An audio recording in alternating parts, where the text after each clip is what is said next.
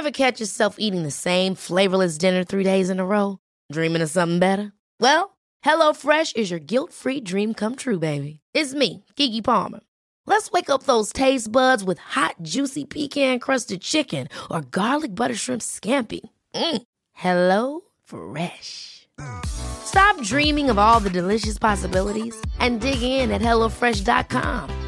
Let's get this dinner party started. Life is full of what-ifs. Some awesome, like what if AI could fold your laundry? And some, well, less awesome, like what if you have unexpected medical costs? United Healthcare can help get you covered with Health Protector Guard fixed indemnity insurance plans. They supplement your primary plan to help you manage out-of-pocket costs. No deductibles, no enrollment periods, and especially no more what-ifs. Visit uh1.com to find the Health Protector Guard plan for you. Quality sleep is essential. That's why the Sleep Number Smart Bed is designed for your ever-evolving sleep needs. Need a bed that's firmer or softer on either side? Helps you sleep at a comfortable temperature? Sleep Number Smart Beds let you individualize your comfort, so you sleep better together. J.D. Power ranks Sleep Number number 1 in customer satisfaction with mattresses purchased in-store. And now, save 50% on the Sleep Number Limited Edition Smart Bed for a limited time. For J.D. Power 2023 award information, visit jdpower.com/awards. Only at a Sleep Number store or sleepnumber.com.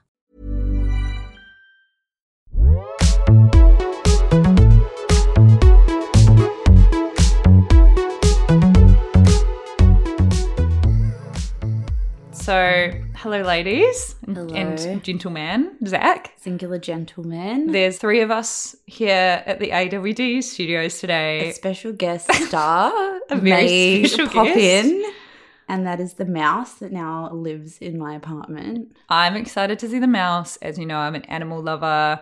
I used to have mice. Okay, I need you to like see him and like lovingly scoop him up and like lob him onto the street. He's been here for a while now.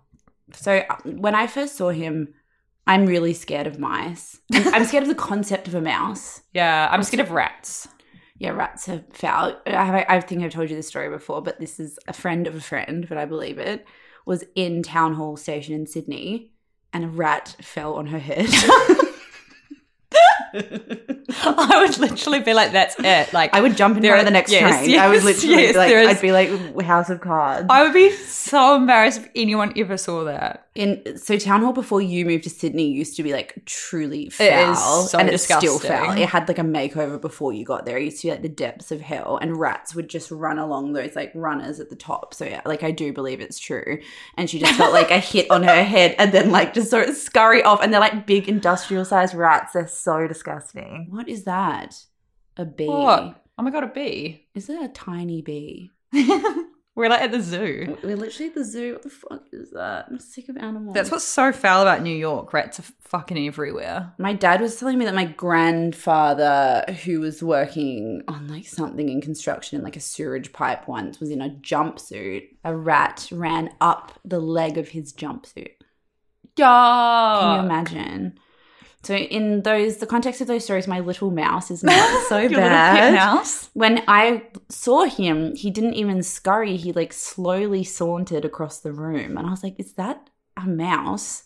And then He's like, morning, Grace. hello. That's what he does. He's like too friendly. He's like too nonchalant. Comfortable. Yeah, too comfortable. He's lived here a while. I panicked and jumped on. I think he literally walked through the front door, like under this gap in the front door. It's so weird. I jumped on the coffee table and was like screeching.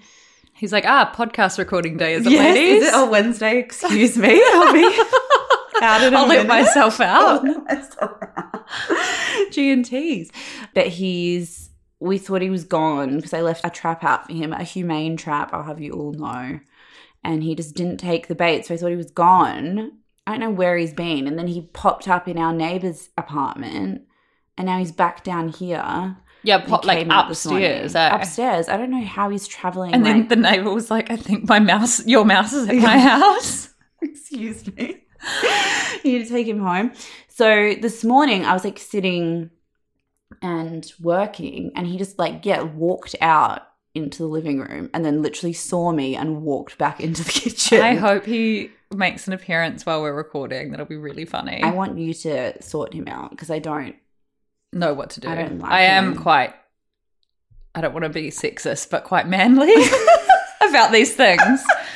Always in my relationships, I'd be like the one fucking like doing all the hard work. Even now, if we move the bed, this is like obviously not animal related, but if we move the bed into the lounge hungover, like fully pull the bed in, I'm the one that has to carry it because I'm the strong one. So yeah, I'll get the mouse. Yeah, so yeah, I'm hoping he comes out because of that. I just don't want him around. He stresses me out. He gives me a fright every time I see him, and I just want him gone, but I don't want to kill him. Yeah, I hope he comes out when we're doing our Jade ep. That'd be cute. Our Patreon I ep. kind of like him. When he comes out, I'm frightened, and then when he goes, I miss him. Yeah. Yeah, I had all those pet mice. Remember I told you about Snowy? My white mouse that died when I was like away staying at my friend's house for the and weekend. Donna got a replacement. And I came home and Mum was just like standing in the kitchen with a glass of wine, acting really casual, not saying anything. And I came out and was like, who the fuck is this? This is You not... actually knew. Well, yeah, I was like, this isn't my mouse. And Mum was like, oh, fuck. She'd just like that's gone so to the pet shop, bought another annoying. white mouse, Obviously, put it in you the would just thing. think that would be fine. Like, this is the thing about children that I've realized is like parents don't know how dumb they are. Like, you're just trying and seeing. You know what I mean? You just can't tell with kids what they're like absorbing or what they understand. Yeah, Mum was just like, any old white mouse. It probably looked completely different. I was like, this isn't Snowy! Like screaming. What happened to him? I have He no just idea. died, I can't just remember. I think he dropped just died. Anyway. Um, So the girlies went wild for our Met Gala red carpet reviews, they which really did. all went down in our close friends yesterday and the night before. I didn't even realize the Met Gala was on, and I got into bed and was about to go to sleep, or I was about to read my Sally Rooney book, hence us both not finishing it this week and pushing the review to next week because of the stupid Met. Yeah. And I went to turn my phone off and then saw all these red carpet grams on Instagram, and I was like, oh my God, I'm not even going to be able to sleep. Yeah, it was like Christmas. I was like, I can't believe, because we're normally in Australia and you're watching it come through live in real time. And this was the first Met Gala we've been here, so we had to sleep and wake up and see it. Yeah. It was very exciting. We're going to do like a full breakdown review of all of the looks, outfits, moments, J-Lo and Ben Affleck pashing in masks, etc. Timothy Chalamet transitioning to being Jade. Yeah, that Lots to interesting. talk yeah. about. That's going to go down on Patreon, but we are going to give you girlies some tidbits later on. What have you been consuming this week? I watched the Netflix series about 9/11 Oh yeah, because it was the 20th anniversary a few days ago.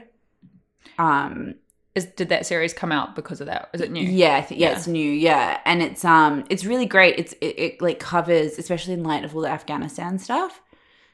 It basically goes back through, 9/11 as it happened in real time, which we all know it, but just like rewatching it, it's still like to this day, you just watch it and you're like, I cannot believe that this actually happened. I know. And I guess we were young, so we didn't obviously comprehend like how chaotic it would have been to be our age watching this happen in New York and just having no idea like what was going to happen next, the extent of it. I remember all that stuff. Like waking up and coming out, and Mum was just glued to the TV, and she was just like, this is probably going to kickstart World War III. And I was like, what the fuck? The opposite of what you should say to a child. I don't know, but then I was such a kid that I like went to school, and I remember us like running around the playground being like, oh my God, World War III. Anyway, let's like get a cookie. Like, it's just, you're so young. You just don't really know. You just don't understand. Yeah, I don't really remember that much of like how we talked about it at school either. But then it goes back into the whole like history of the conflict in Afghanistan and the history of Al-Qaeda and how those things all came together and like the way the government responded and how that's led to the war on terror and the war in Iraq. Like it's for me, who doesn't understand that much about that stuff, it was like very insightful. Yeah, the Adam Curtis, I can't remember which one, but one of his documentaries really like delves super deep into the Middle East conflict. It's so interesting. I'd love to watch that actually. I find it so fascinating. I think we're like so guilty in the West of lumping the Middle East into this like singular category when it's just this incredibly complicated ecosystem of different countries. And the US intervention there has just been, it was just so half-baked. Like they interviewed this guy whose job it was to back the sort of Afghani groups against the Russian invasion, Soviet invasion in the 80s. And he just indiscriminately like threw money at them. He had $1 billion a year in the 80s, which I don't even know how much that would be now. Oh my God. And he obviously had like absolutely no understanding of the nuances of like these different tribes, how they work together, how fundamentalism played into it, who should be getting like, you know, a contingency plan for once they left of who should be ruling Afghanistan in terms of the treatment of women or the treatment of children or any of that stuff. They just threw money at anyone that was fighting against the Russians and then fucked off. And it just created this vacuum for like all the chaos that's happened since. Yeah, so it's really fascinating. And then like just learning about Bin Laden, I sent you a text saying that I didn't realize Bin Laden was so hot when he was young. Really good looking. And then someone replied to our close friends being like, guys, this is like saying Gaddafi's hot. And I'm like, Gaddafi's also hot. Well, it's like Yeah. Ted Bundy. Yeah. Ted Bundy's hot doesn't not make him a serial killer. Exactly. Yeah.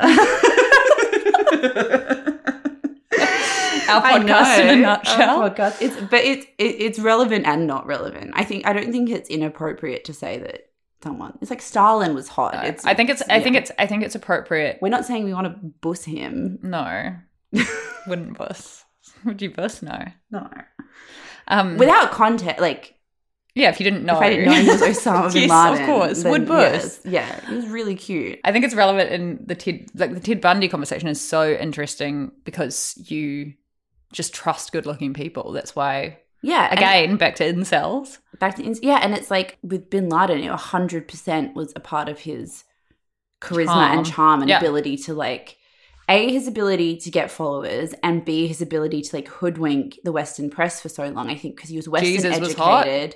Not putting Jesus in the same category, but that's how he got probably quite a few followers. Yeah. Rugged I saw carpenter. like a modern rendition of what Jesus actually looked like, and I was like, What, not hot? No, he looks like a beast. But I'm sure that's not what he actually looked like.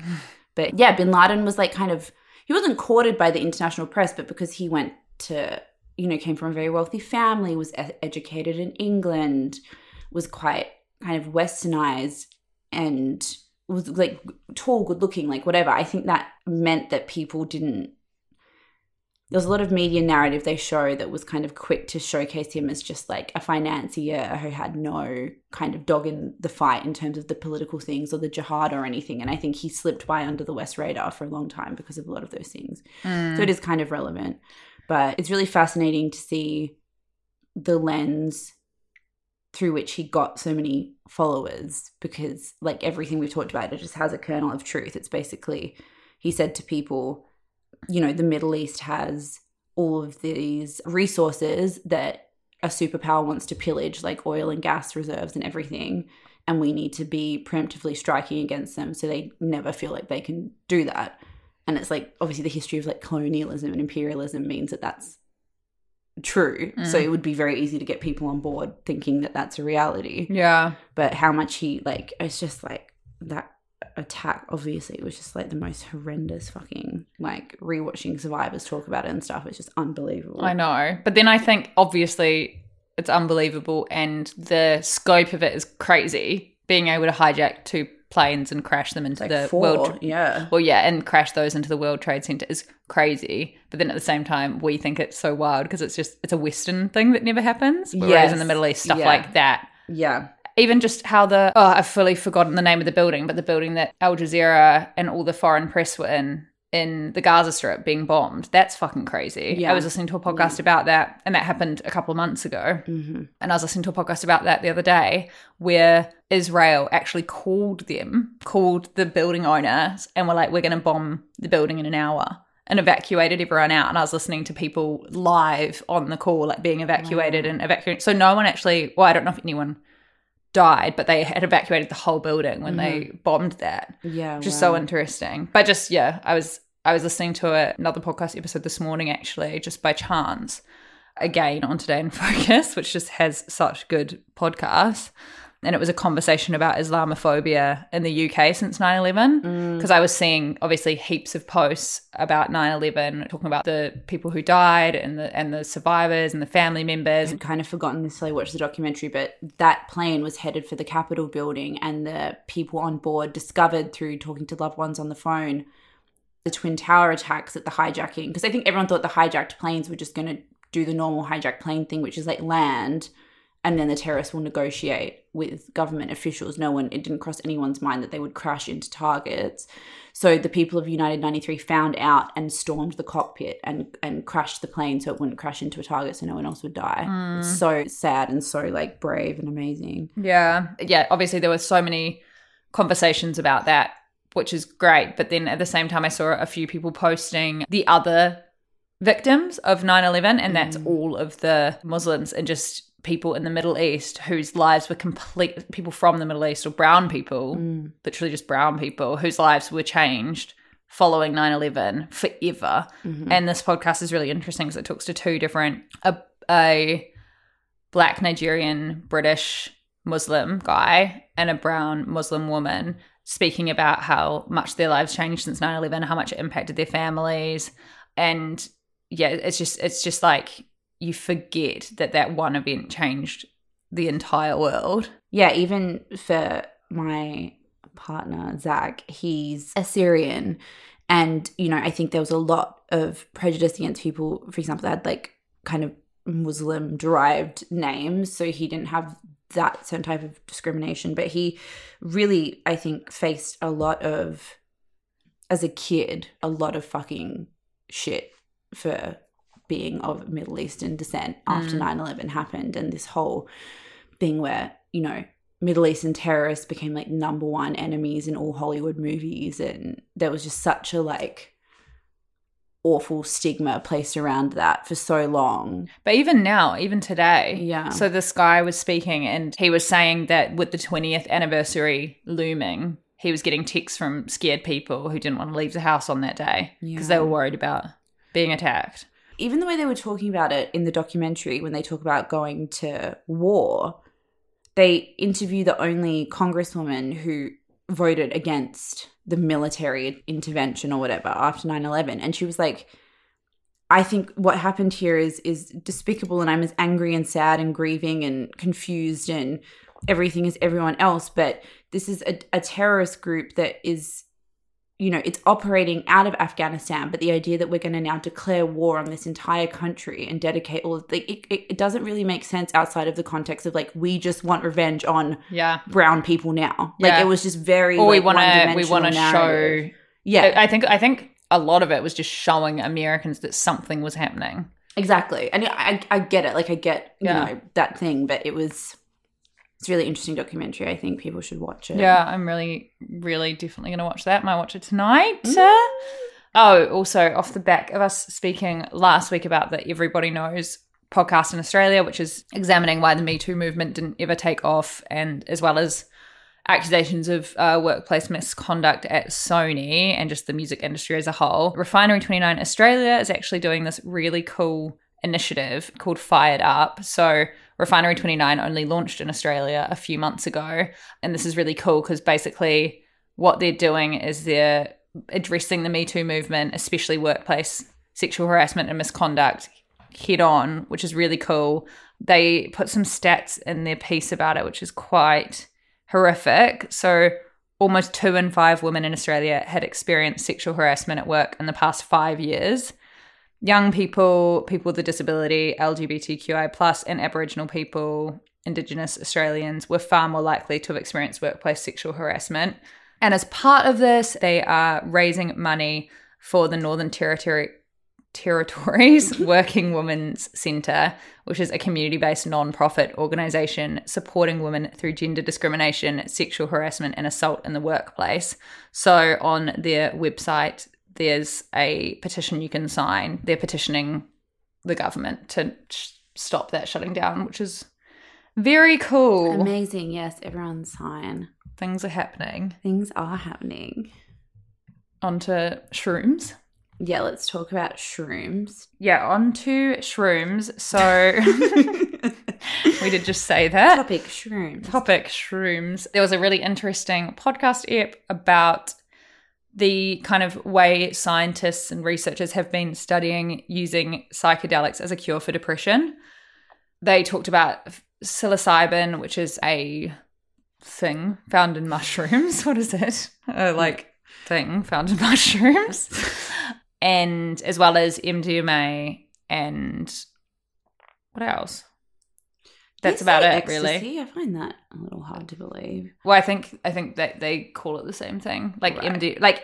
Ecstasy is MDMA, but the ecstasy we got in Australia and New Zealand was like a fucking what a Mercedes-Benz pill, pink pill with made of rat made of poison sugar and rat poison. And totally. No, I find this so interesting because the conversation about like psychedelics being used to help mental illness isn't particularly new, but I think I found this podcast really interesting because I didn't realize how close they were to actually turning it into a proper FDA approved product that can be used worldwide by psychologists. And there is one already in the UK, right? There's one clinic that's been authorized to use it. Yes, but they're a research clinic, right? So they're still getting all the research thing, but still like the fact the government's letting them test on people. And they were saying in the podcast that there's actually no real intense opposition to it. It's more just making sure that it's being done in a safe way. Because as they spoke, they were saying, MDMA used without the therapy is not going to heal trauma or cure depression or have any effect like that. It's paired with the therapy that it's going to actually change something. And I think it's so like the science of it makes sense in how they explained it, which is basically like when these drugs go into your system, they attack your serotonin receptors or whatever. So like the old fashioned thing is obviously you do like a bunch of MDMA on Friday. When you're young, your serotonin receptors bounce back. So your come down is not that high. And then over years of use and abuse, it becomes harder and harder for like brain to bounce back.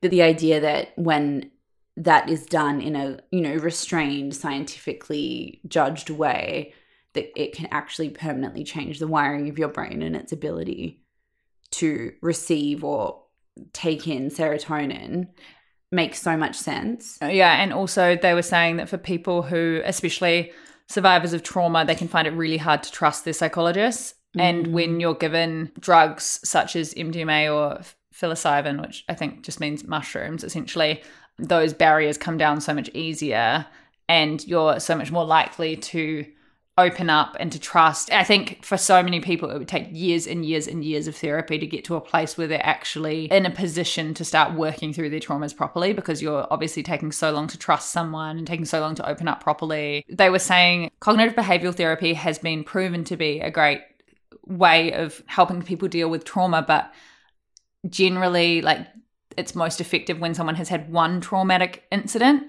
But for people whose whole lives have been filled with trauma or who can't pinpoint a specific incident because it's, been like years of abuse or living in a situation where you are being traumatized all the time, it's much harder to pinpoint and it's much harder for cognitive behavioral therapy to be effective. Whereas this is when the psychedelics are really effective, which is really interesting because it's like rewiring your brain instead of focusing on a specific incident and teaching you how to get over that.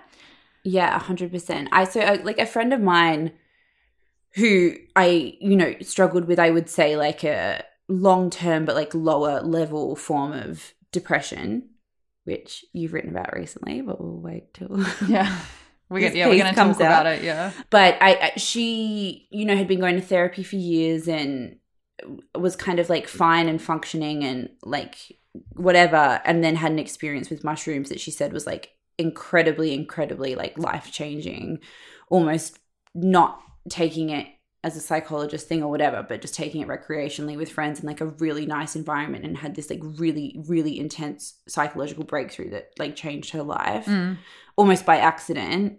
I can even say for me, like the first time I did MDMA, I think it did something to my brain understanding that I had the capacity to feel this happy, I think permanently did something to me that was like quite life-changing for me. Yeah, that's really interesting. I have friends in the UK who are, I'm pretty sure this is the word, I haven't actually looked it up. I'm just talking from them speaking to me at a dinner party forever ago are shamas, which is when you use mushrooms as a form of therapy. So one of my friends is training to be one. So he'll fully go and like meet up with the shama, and then they take mushrooms and they like learn how to use it as a therapeutic thing. And they're always saying how amazing and incredibly beneficial it is.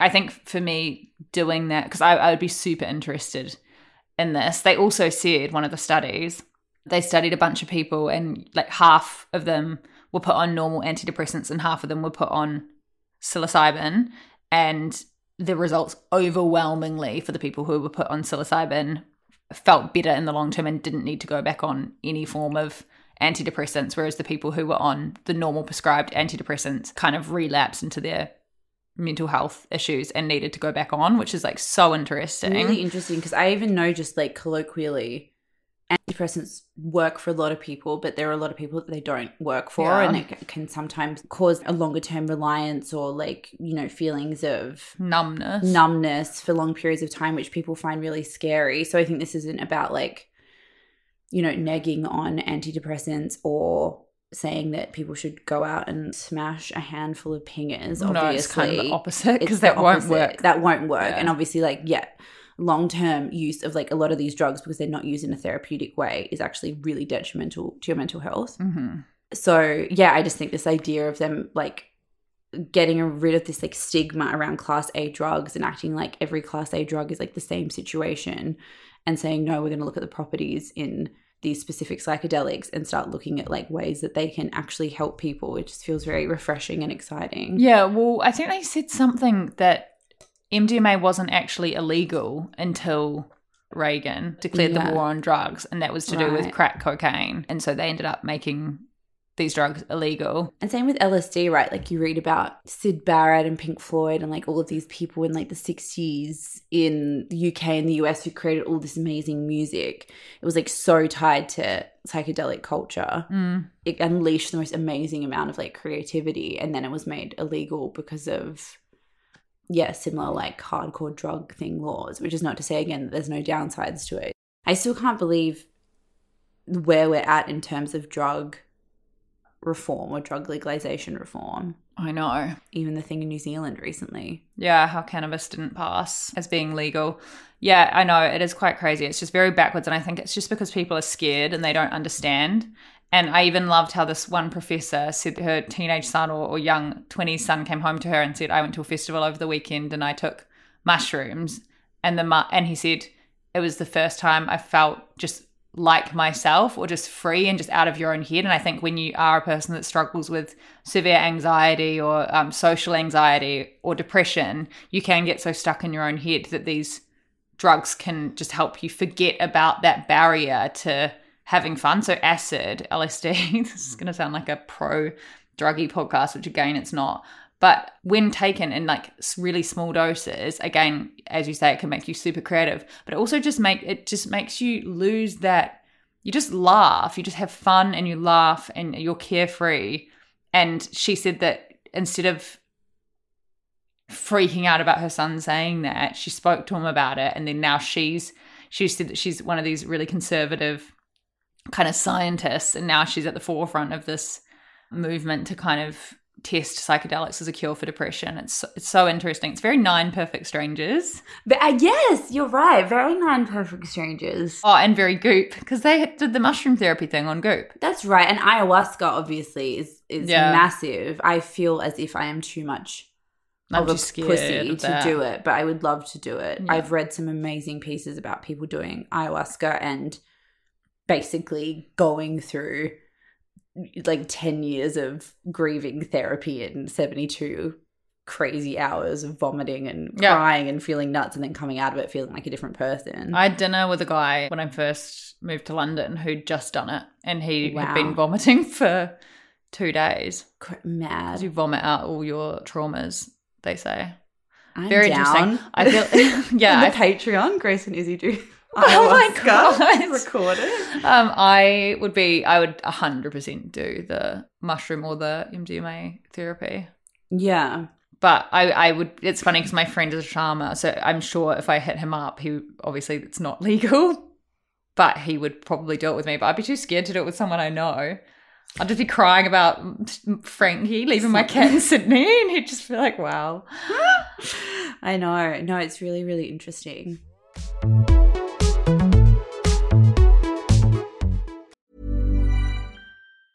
Ever catch yourself eating the same flavorless dinner 3 days in a row? Dreaming of something better? Well, HelloFresh is your guilt-free dream come true, baby. It's me, Keke Palmer. Let's wake up those taste buds with hot, juicy pecan-crusted chicken or garlic butter shrimp scampi. Hello Fresh. Stop dreaming of all the delicious possibilities and dig in at HelloFresh.com. Let's get this dinner party started. Hey, it's Ryan Reynolds, and I'm here with Keith, co-star of my upcoming film, If, only in theaters May 17th. Do you want to tell people the big news? All right, I'll do it. Sign up now and you'll get unlimited for $15 a month and 6 months of Paramount Plus Essential Plan on us. MintMobile.com/switch. Upfront payment of $45 equivalent to $15 per month. Unlimited over 40 gigabytes per month. Face lower speeds. Videos at 480p. Active Mint customers by 531.24 get 6 months of Paramount Plus Essential Plan. Auto renews after 6 months. Offer ends May 31st, 2024. Separate Paramount Plus registration required. Terms and conditions apply if rated PG.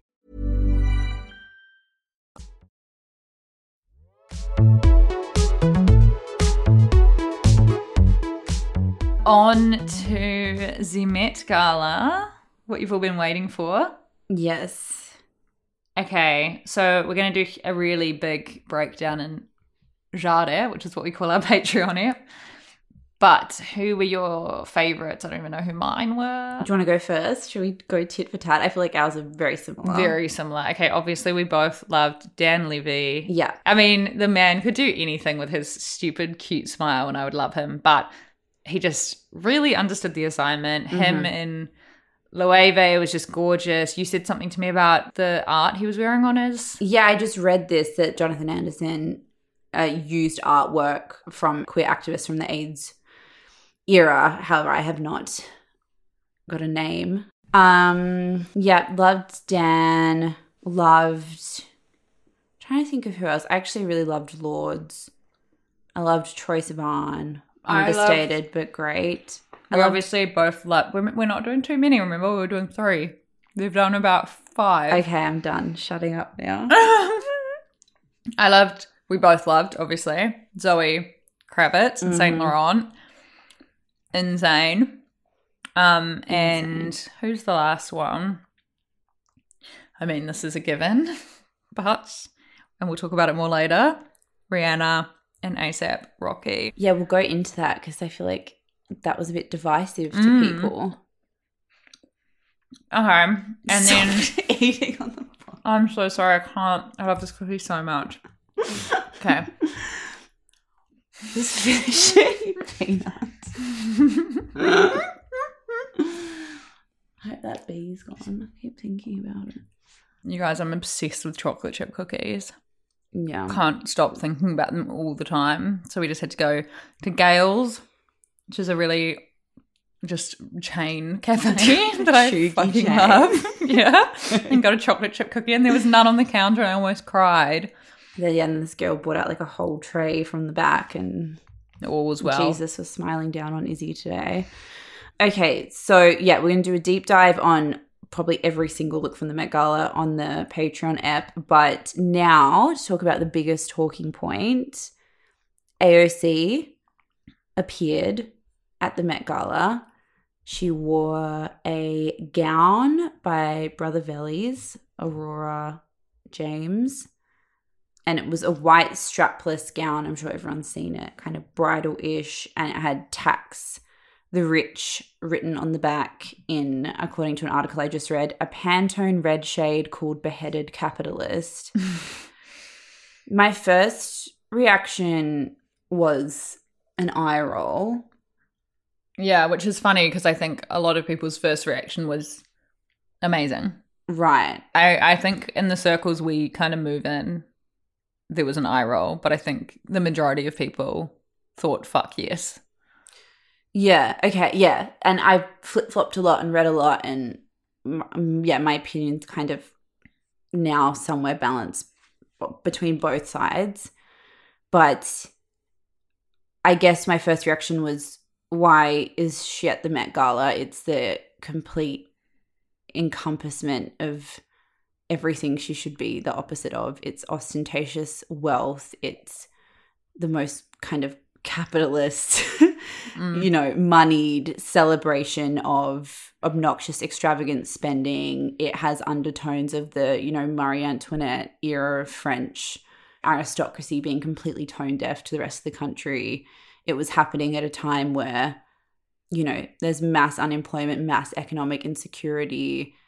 You're still kind of meant to be wearing a mask and no one was wearing a mask. All the kind of wait staff people in all of the Met Gala pictures were in masks, and all the celebrities were just brazenly going around in these $500,000 outfits to a $30,000 a head event. So it just felt a bit, I guess the nature of the gown itself, it felt more like it fit in with the Met Gala than it was making a statement about the Met Gala being fucked. But I get that was the point of what she was doing. I think my initial reaction was similar to you, and it was just that thing of putting a slogan on an outfit just does nothing to change anything. And I was just like, okay, so you're gonna write tax, yeah, exactly, you're gonna write tax the rich on your top and then go to a $35,000 huge ball with all of these celebrities and end up and like obviously have just a really fun night and eat all the food and drink all the drinks and chat to all the celebrities. It just felt a bit like virtue signaling. Yeah, and I think most of the celebrities there, I get other people apart from the celebrities goes to the Met Gala, but most celebrities that go to the Met Gala are left-leaning, liberal, Hollywood or fashion or media types who agree with taxing the rich. So I don't think it would have made a single person there feel uncomfortable to see that. I think every celebrity that saw her would have said, "Oh my God, I love you. Yes, queen, I love your dress." You know what I mean? I don't feel as if she went into this event and wore something or did something that would have made the attendees feel extremely uncomfortable. So in that sense, it felt more like a PR moment for her, which is fine, than it was about trying to make the wealthy elites feel uncomfortable. Yeah, which is what people were kind of praising about it. But then I think, the more we've both looked into it, I feel less annoyed. So basically, I think the point of it was that we're all having a conversation about it, which we are. But I don't know if we're actually having a conversation about taxing the rich, though, as much as we are having a conversation about AOC. But she also did point out that New York City elected officials are regularly invited to and regularly attend the Met due to our responsibilities in overseeing our city's cultural institutions that serve the public. I was one of several in attendance, and the dress is borrowed. It was also her taking Aurora James. They're two working class women of colour. Aurora James's label was started in a flea market in Brooklyn. It was really cool. While we're on this topic, before I forget, do you know Lewis Hamilton bought an entire table and took along black designers? Oh, amazing. He's such a fucking gem. Yeah. I love that. I love that boy. Wow. That's some serious cash as well. Yeah, he would be filthy rich. 35, yeah. Madness. Filthy rich. Something that really changed my perspective on this was the Cuts piece that was kind of saying she knows exactly what she's doing, and she knew exactly what she was doing with this, and she knew what the backlash would be. AOC knew what the backlash would be before she even went out, and this was what she's done consistently through her career with the Vanity Fair cover, wearing the Gabriella Hearst and the, Vogue makeup routine videos and all of these things.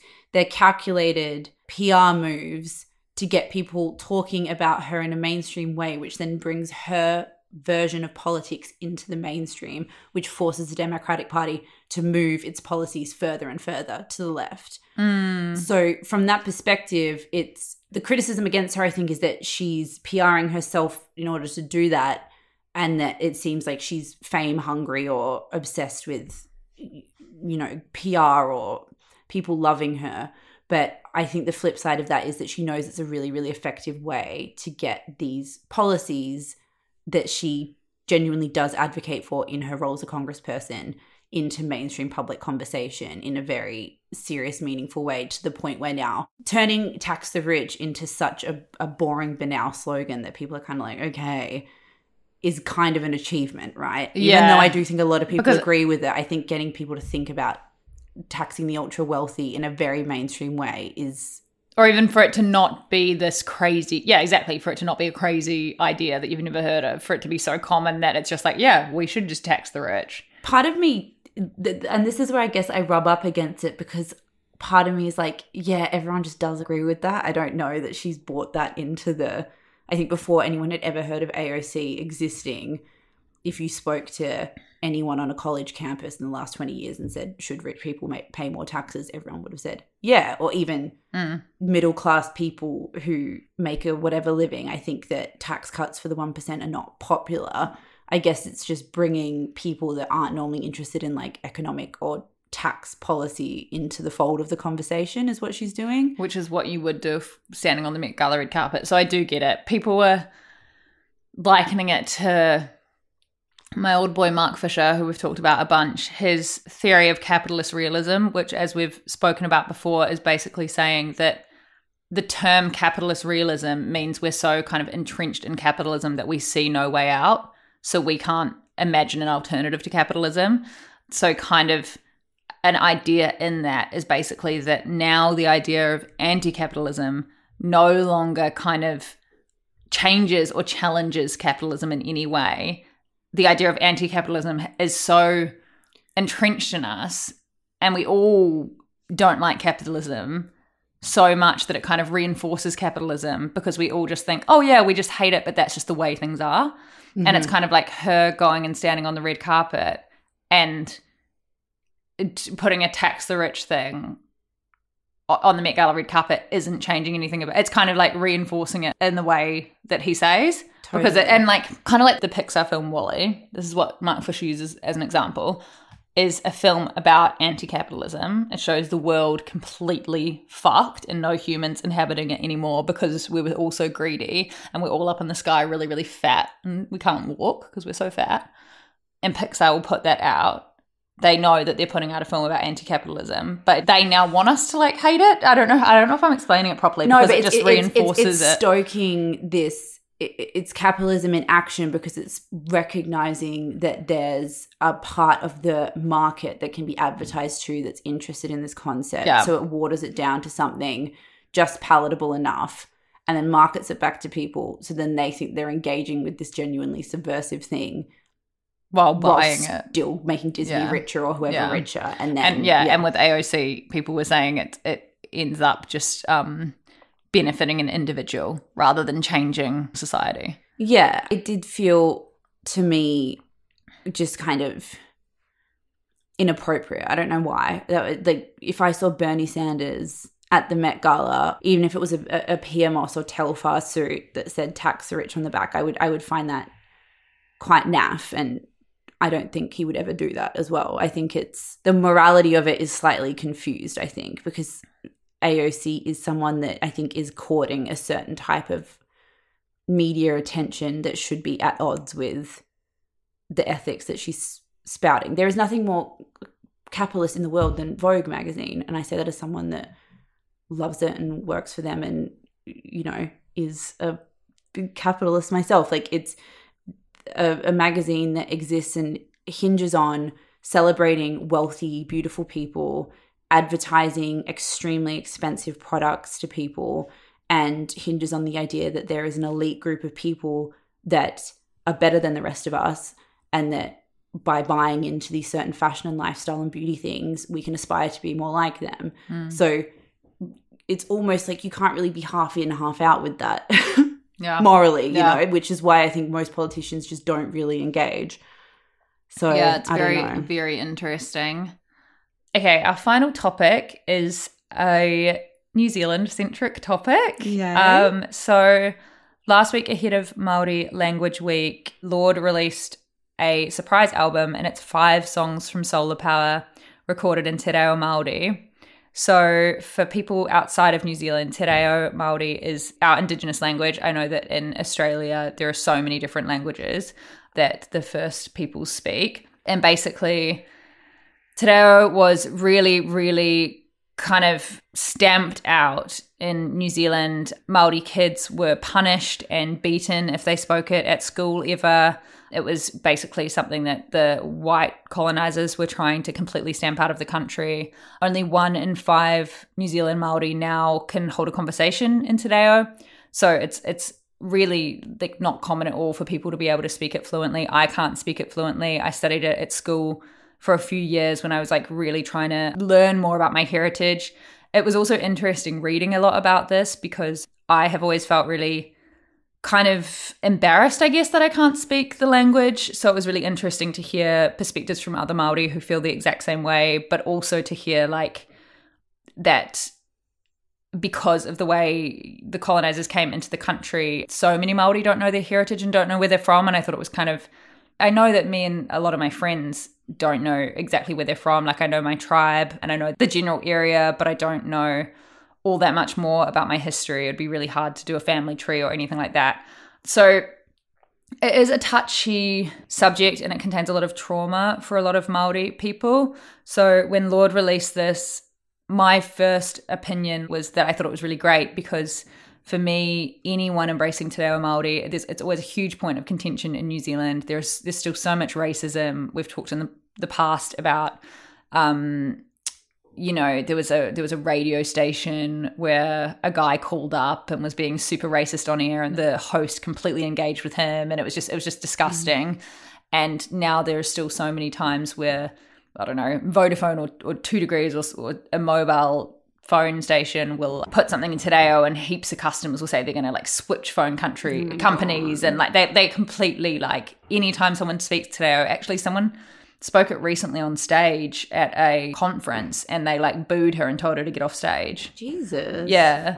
What is going on? No, it's fucking construction. I don't even understand where it is. So, sorry, there's like weird construction. So yeah, Lorde releasing this album. So just for me reading this isn't a common thing for English-speaking New Zealand artists to do, to simultaneously create a Te Reo language album. No. She's kind of, to a certain degree, pioneering it in that sense. So for this, Lorde engaged a bunch of really, really esteemed, established Te Reo Māori speakers. So she got Dame Hinewe Mohi, Sir Timoti Karatu, Hana Meriraiha, and Hemi Kelly. So Dame Hinewe Mohi actually sung the New Zealand national anthem at the World Cup in London, was asked to, and sang it in Te Reo, and got home to people protesting. Like so many protests about it. And also Sir Timoti Karatu is this 84-year-old Māori man who's just like this kind of powerful, quite scary, just staunch leader. And Lorde went and visited him in Hawke's Bay, where I'm from. He lives at Waimarama Beach, and he taught at the most prestigious Māori language school for 15 years. So she really did engage the most incredible people. And there was an article in the spin-off which spoke to all of these people, spoke to Lorde about the experience and spoke to other Māori singers and performers. And all of these people said that she really took the utmost care and she really genuinely cares about this and like really wanted to do a good job of it. And that she herself says in the piece that she is aware that people were going to say that it's tokenism. She was like, I'm white, however you want to interpret me wanting to engage with our Indigenous culture is fair enough. I totally accept that because it is really complicated. This isn't something where I have both feet on the ground. I'm a little bit out of my depth, and I'm the first to admit that. I'm opening myself up to any response. But she says what would have been worse is to just have been too scared to do it. That to me is sadder and scarier than being attributed any kind of white savior complex. Yeah, so Sir Timoti Karatu, he said that he recognises the trauma and shame that is experienced by Māori who can't speak their language and how the use of it by non-Māori may affect them. He's seen it firsthand, describing a salient difference in working with Māori artists that can't speak the language and enthusiastic Pākehā, which means white, learners like Lorde, which is really like exactly kind of what I was saying. I think a lot of people were just like, oh, there's just a white girl coming in and using our language to sell records or to make herself look better for PR or whatever, yeah. and all the proceeds are going to charities, but randomly one of them's going to Forest and Bird, which is just like nothing to do with Māoris, but my grandma would be stoked because she loves the birds. This reminds me when I had to work selling charity sign-ups for Bush Heritage Australia. No one wanted a bar of it. So yeah, there's been a huge conversation around it. I do think that it would have probably been less jarring for a lot of Māori people and a lot of Polynesians in New Zealand if Lorde had kind of incorporated te reo into her vocabulary publicly for ages first, or had been very publicly on this learning journey of learning te reo for years. I've never seen her speak it before. I don't know. I'm not signed up to her random newsletter or anything like that. But for example, Chloe Swarbrick speaks te reo all the time. In every conversation she has, she incorporates te reo. She's very clearly engages in the Indigenous community all the time. And I think if Lorde was doing that for years and was very clearly an ally and was very clearly learning, and then this was part of her journey, that probably would have been a bit less jarring. But I think for her, she was like, I just want to delve in head first and I want to put like so much time and effort into this. And she did, like, I was listening to it on the way here. And I think for me, as a Māori who can't speak the language, listening to, obviously there are so many Māori performers and singers out there, but listening to songs that I already know from listening to the Solar Power album and being able to dance along to the beat while hearing someone sing in te reo was like really joyful. It was like really lovely. Yeah, I can totally see. I don't even think it's two sides, like there's a right or wrong side. I guess just like both equally valid discussions about it, because there was a piece in The Guardian that I read by Morgan Godfrey, but it was basically talking about how, you know, having high profile Pākehā, you know, engaging with the language and promoting it on a global level like this will be really genuinely impactful in, you know, maybe encouraging it to be reintroduced to the curriculum, or encouraging young people to go and learn it for the first time, or maybe encouraging households to begin speaking it with each other again, or it elevates it onto this global level and into this global discussion, which feels really important. But at the same time, I totally understand that it always seems to be the same type of young, thin, white, often woman who is the one who's given a huge round of applause for doing this. Yeah. It's that kind of thing that we've seen happen a lot in the last 18 months or whatever. But I guess the takeaway is it's, like Lorde said, it's better that it happened and that she's muddling through it, I guess, than that it didn't happen at all. Yeah, and I think that every Māori person's opinion on this is valid. So some people might think completely differently to me, and that's valid because they've had different experiences. Some people will feel super triggered after years of being mocked and physically abused for speaking Māori. I was obviously like racially bullied at school for my last name, and which is Remihana, and people were fully beaten if they spoke about it. It's older people. So I can understand any kind of view on it, but I feel similar to this Guardian piece where basically they said, you know, if we must wait for the perfect circumstances to sing or speak te reo, nobody's trauma is triggered, no token is misdetected, we may as well sign the language's death certificate. Basically, it just must be used by both Māori and non-Māori. Otherwise, we're not going to get anywhere. Because if it's just like Lorde doing that would have. There are just so many racists in New Zealand who would be fans of Lorde, basically, and her standing up and doing an album in te reo Māori and showing that she appreciates the language, thinks the language should be used, thinks it should be respected, would be like a slap in the face to all these horrible racists who follow her, and it's like that's a great thing. So yeah, I'm gonna keep listening to, and even just me listening to it on the way here, it like helps with your pronunciation, and it's great. And I'm also gonna seek out and listen to more. I think like it's, hearing people sing it is great. It's such an easy way to ingest the language. So I'm gonna listen to more Māori performers. Might even become one myself. Please do some karaoke. And I feel like for me, even just like I was very ignorant about a lot of this stuff about te reo. Yeah, good. Including how to say it. Well, yeah, you're supposed to roll your R's, but it is hard. Te reo. Te reo. Te reo. Yeah. So I am really happy as well that we had this conversation because it was very insightful to me. So thank you.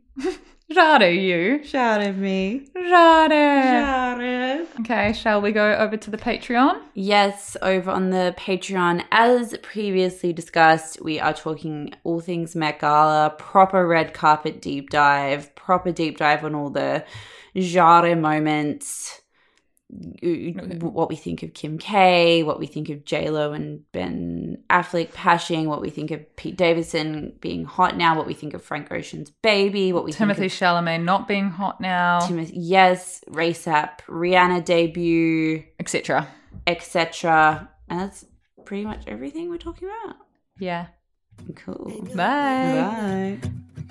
Te hotoke, waiho, mai aho, kia no ho. Haere hoa tikaito. Na mai te waru, whakahihiko, me putara, hara. Hana, ana, kotaku kiri, noho ana, itere hia ke taku taku kangako.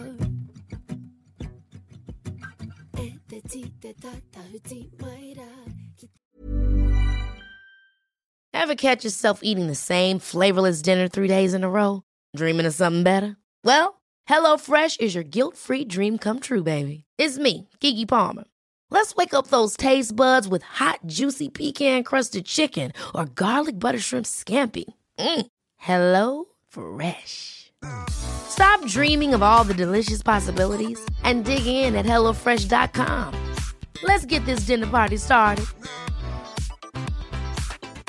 Planning for your next trip? Elevate your travel style with Quince. Quince has all the jet-setting essentials you'll want for your next getaway, like European linen, premium luggage options, buttery soft Italian leather bags, and so much more. And is all priced at 50 to 80% less than similar brands. Plus, Quince only works with factories that use safe and ethical manufacturing practices.